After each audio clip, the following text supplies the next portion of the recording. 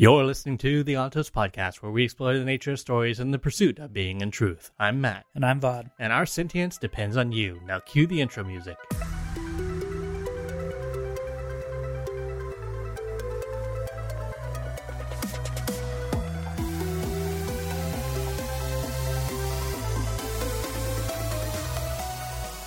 Feruchemy, it should be noted, is the balance of power. Of the three powers, only it was known to men before the conflict between preservation and ruin came to head. In Feruchemy, power is stored up, then later drawn upon. There is no loss of energy, just a changing of the time and the rate of its use. Hemalurgy is a power about which I wish I knew far less. To ruin, power must have an inordinately high cost. Using it must be attractive, yet must sow chaos and destruction in its very implementation. In concept, it is a very simple art, a parasitic one. Without other people to steal from, hemalurgy would be useless. In hemalurgy, the type of metal used in a spike is important, as is the positioning of that spike on the body. For instance, steel spikes take physical elementic powers, the ability to burn pewter, tin, steel, or iron, and bestow them upon the person receiving the spike. Which of these four is granted, however, depends on where the spike is placed. Spikes made from other metals steal feruchemical abilities. For example, all of the original Inquisitors were given a pewter spike, which, after being pounded through the body of a feruchemist, gave the Inquisitor the ability to store up healing power. They couldn't do so as quickly as a real feruchemist, as per the law of hemalurgic decay.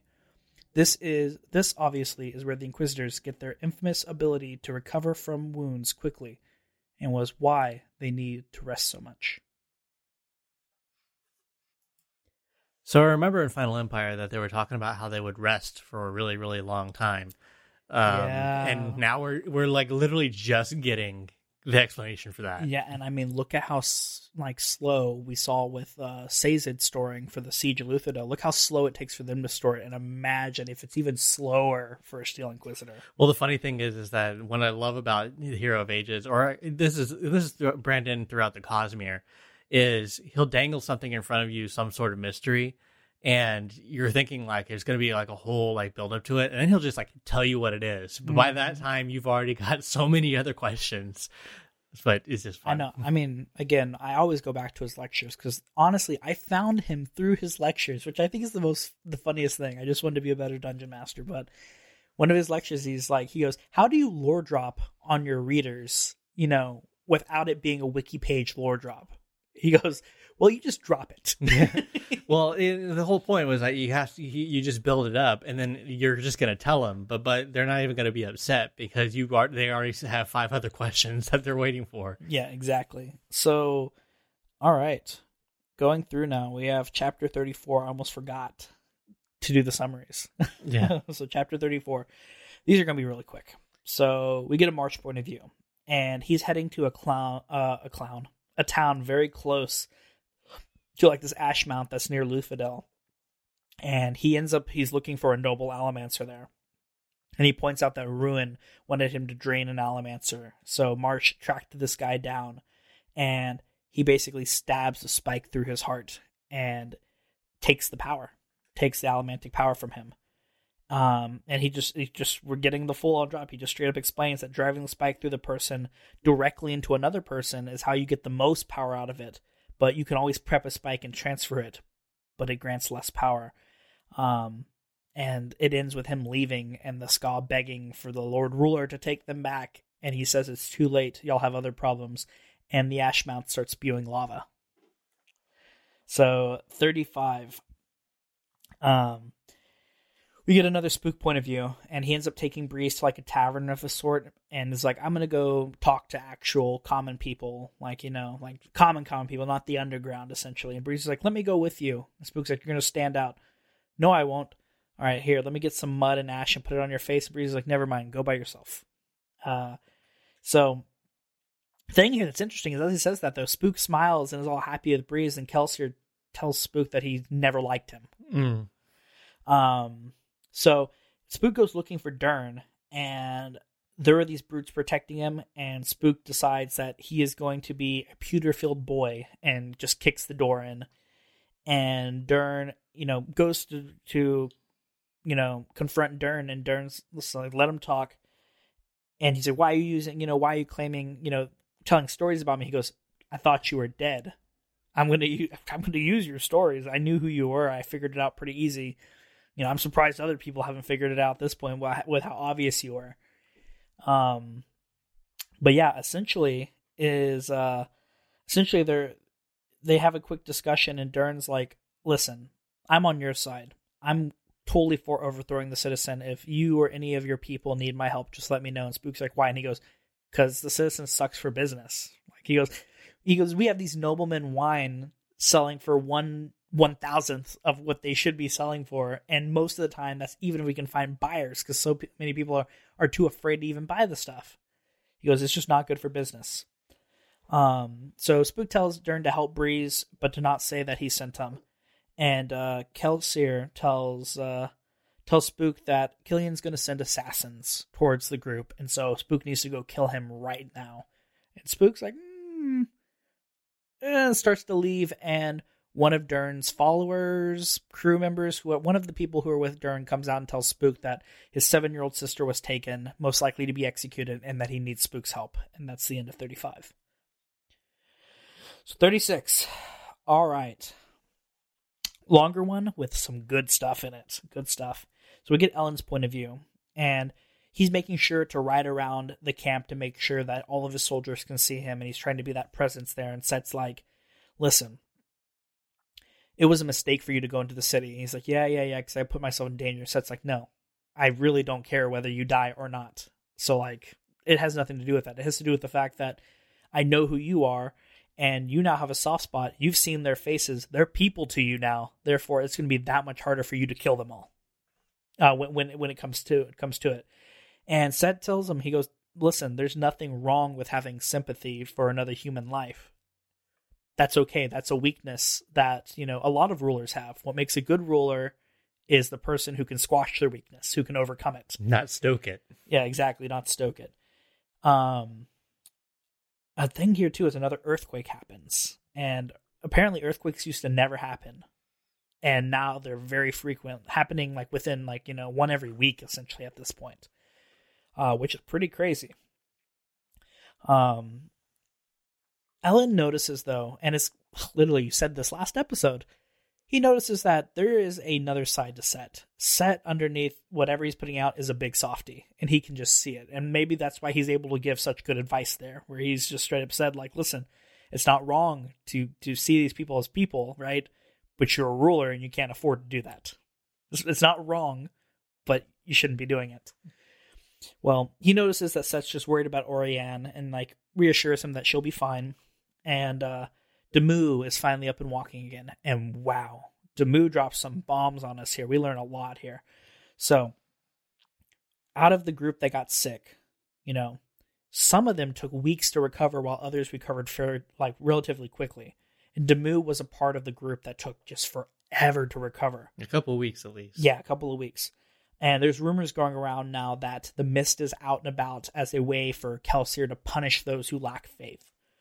And yeah, Set leaves and Demu lingers around and talks to him. And he just basically goes, listen, Kelsier gave me the sickness because I'm not worthy. I don't want to be a general anymore. Relieve me of my post.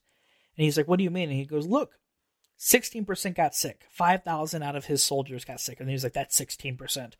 He goes, most recovered in one day, but others took weeks. That was 350 of the 5,000. That's another 16%. And out of those, he goes, I was a part of that 16%, and it took us exactly 16 days to get better. So, Ellen's like, those are a lot of coincidences, because he's trying to downplay it now. He doesn't not believe that there's something there. He just doesn't want Demu freaking out. Well, then he had some more coincidences. Oh, yeah, some better ones, yeah. Ready? Yeah, ready? 16 months is the number of months Kelsier spent in the pits. Is that a number of months? I thought it was days. 16 days. No, 16 months. Really? Okay. Yeah, 16 months. They were in there for a while. Okay. 16 months were the number, Yeah, 16 is the number of months Kelsier spent in the pits. 16 years old was how old Vin was when she became a Mistborn. Ooh, okay. And Ellen's like, listen, okay, Demu, those are a lot of coincidences, Demu. But he's saying that, like, listen, you are proof that this is not a punishment for lack of faith. Me and you both know that, I see how you are. So it has nothing to do with faith. And Demu actually kind of buys into this and goes, okay, maybe, like, Ellen's not saying that there isn't something going on, but he's just trying to tell him it's not your faith. Like, you did great. But then Ellen goes, wait, this could be faith because Demu's the most faithful person I know. Is that what these people are? Are the most faithful people the ones who are becoming sick the longest? And before he can push on to that, they're shouting. And that's the end of 36. Oh boy. 16. 16 keeps coming up. Man, I just thought of something. We obviously couldn't do this, but man, why did we not plan on finishing like everything, avoiding spoilers, finishing everything, all of Mistborn in 16 weeks? No, that would have been funny. We could have been like, look how clever we are. Look how clever we are. Oh, we're not that clever though. No, we are not. We'll fix it in post. Indeed. Indeed. We'll figure it out. We can do something. Maybe we can do the some episodes disappear. They're combined into 2. Or we'll do the summaries in 16 parts. That'd be something. There we go. Okay. We're clever. Yeah, we're so smart. Okay, so we get to see, how spikes get made, which we already did. We talked about the hemolytic decay and things like that. We knew from the prologue, that's when they, took the Terraceman and they put the spike through his heart immediately into someone else. We know what that Inquisitor was trying to do to Elend when he attacked him with the spike. Yep, he went over and got him with the spike. And I think even in that chapter it had mentioned that most times whenever they try to do a spike, it fails. But they're so valuable. Yeah. Oh, yeah. That'll be later on. But anyway, it's fine. Yeah. It's going to be in the other March chapter. Then we have Dern, which Spook, it's funny enough because he had his own little thing coming up. He's starting to kind of get a little bit of a reputation, and Dern clearly has a lot of outreach. But it's funny because he's like, yeah, I really don't want to deal with this guy because my crime business is not really working out very well. So I know he had told hey, go talk to Breeze. He's a soother, so he's not going to be someone you can really trust. But he's only they'll take you up on your wanting to actually do stuff. And then. Yeah, I mean, I don't know. With these chapters, we made the main things that come out are, we end up getting a spike, and we end up with this weird phenomenon when it comes to the mists. That was really the big thing was with Demu, him arguing with Elend. But one thing I wanted to really kind of hammer home here, which I hammered in kind of last chapter, was Set. The subtext with Set is really, really neat.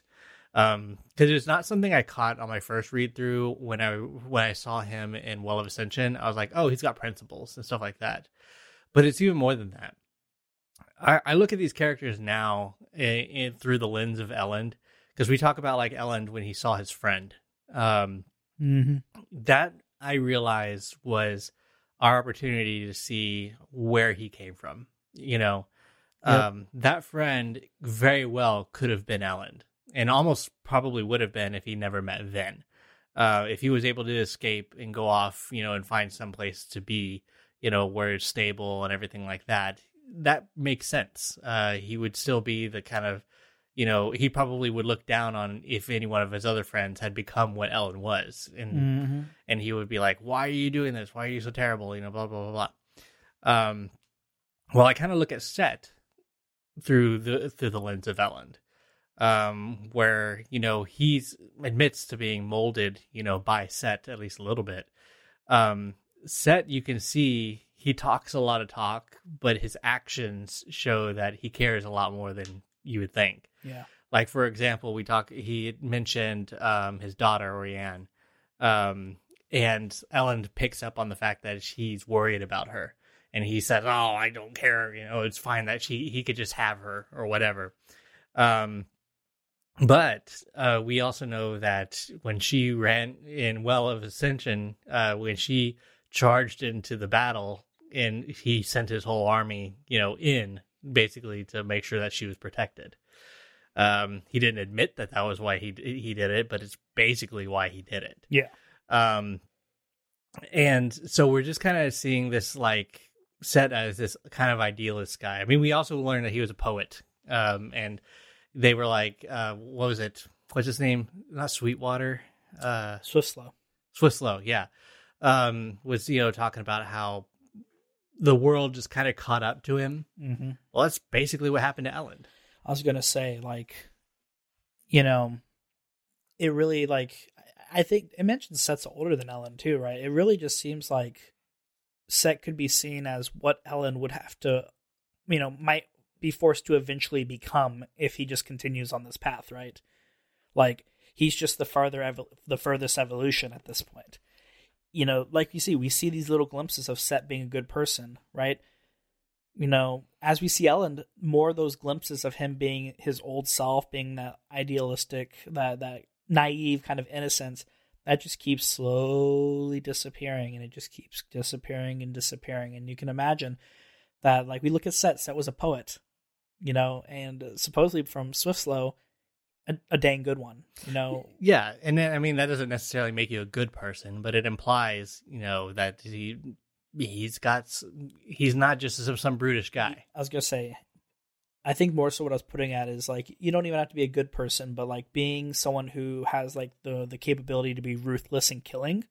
I feel like that's more so what I'm putting towards, because you don't even have to be like a good person for that. So it's like we see it, and like we see it in the inside, like you said, like, or like I was talking about before, that the foresight Set has to go, listen, like, coming from a guy who basically told Ellen, "I'll kill you in a heartbeat if it meant, getting closer to the goal and retaining power and whatever." And we had this discussion in our last book where we talked about how Set just seems like the guy who's like, he killed to stay in power, not because he loved it, but because he honestly thought he was the best choice. Right.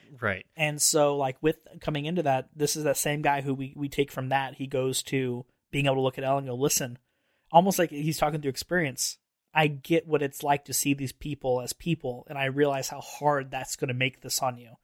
But, like, you don't have that luxury. You can't see them as people. Right. And his other thing was, he'd make a suggestion, and Ellen, like poisoning the wells, and Ellen's like, "Fine, I guess we'll do it, but we're going to put signs up with it." And he was like, you keep playing this halfway. Yeah, you're being. And that's a pretty decent point. Like, he's like, it's going to come and get you at some point. You keep trying to play both sides, but you don't want to be as brutal as I am, and I want to be, but you keep you're in this point of where you feel like you need to force everything. So you're gonna at some point gonna have to cross that line. You're gonna have to decide what's more important to you. Yep. And I thought that was just like a really, really interesting, take to have, or talk to have, because it shows a lot about Set. But it also kind of shows, like, where Ellen kind of came from. One of the things I mentioned, I've been pushing a lot lately, is saying that Well of Ascension and Hero of Ages should have been one book. Because Well of Ascension feels like, it was just a bunch of development. And Hero of Ages, we're seeing kind of the payoff of that. And you can imagine Ellen's meeting with this friend was literally basically saying, like, look at where he came from. He came from, going to these balls all the time, being someone who was super annoying. His friend was like, you were a big, always, we thought we were going to find you in a library and you were never going to come out, or you're going to come out, after reading a philosophical text 700 times or whatever. He's like, I could not have imagined you, being the way you are right now. Mm-hmm. And it's because of everything we saw that happened in Will of Ascension. And you get to see him, talk with Set and be understandably like, yes, I don't want to do these things, but I know I have to.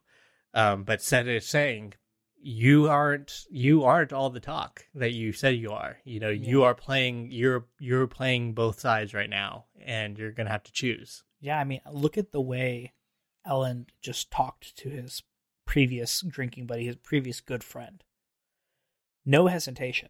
The guy was like, "You're not going to actually do that, right, Ellen?" And he's just like, "No, 100%. If I have to, I'm going to attack the city and take it."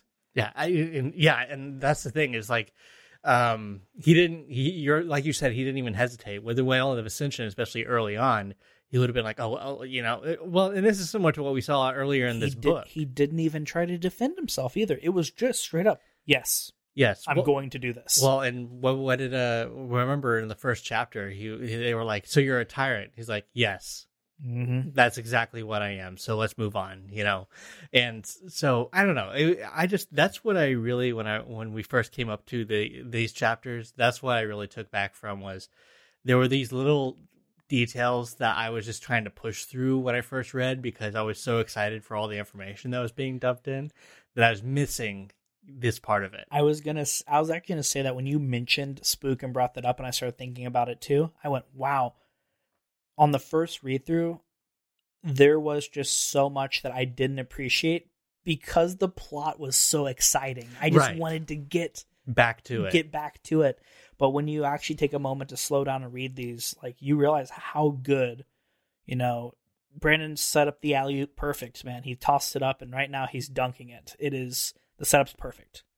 And I guess moving forward, right, we are going to essentially see Yeoman's play in the next couple of chapters on how he plans on defeating the Ventures. Hey everyone, Vaud here. Please rate our podcast and follow us for regular episodes Monday through Friday. If you enjoy listening, consider subscribing. We are a very small project, so please support us with likes and comments.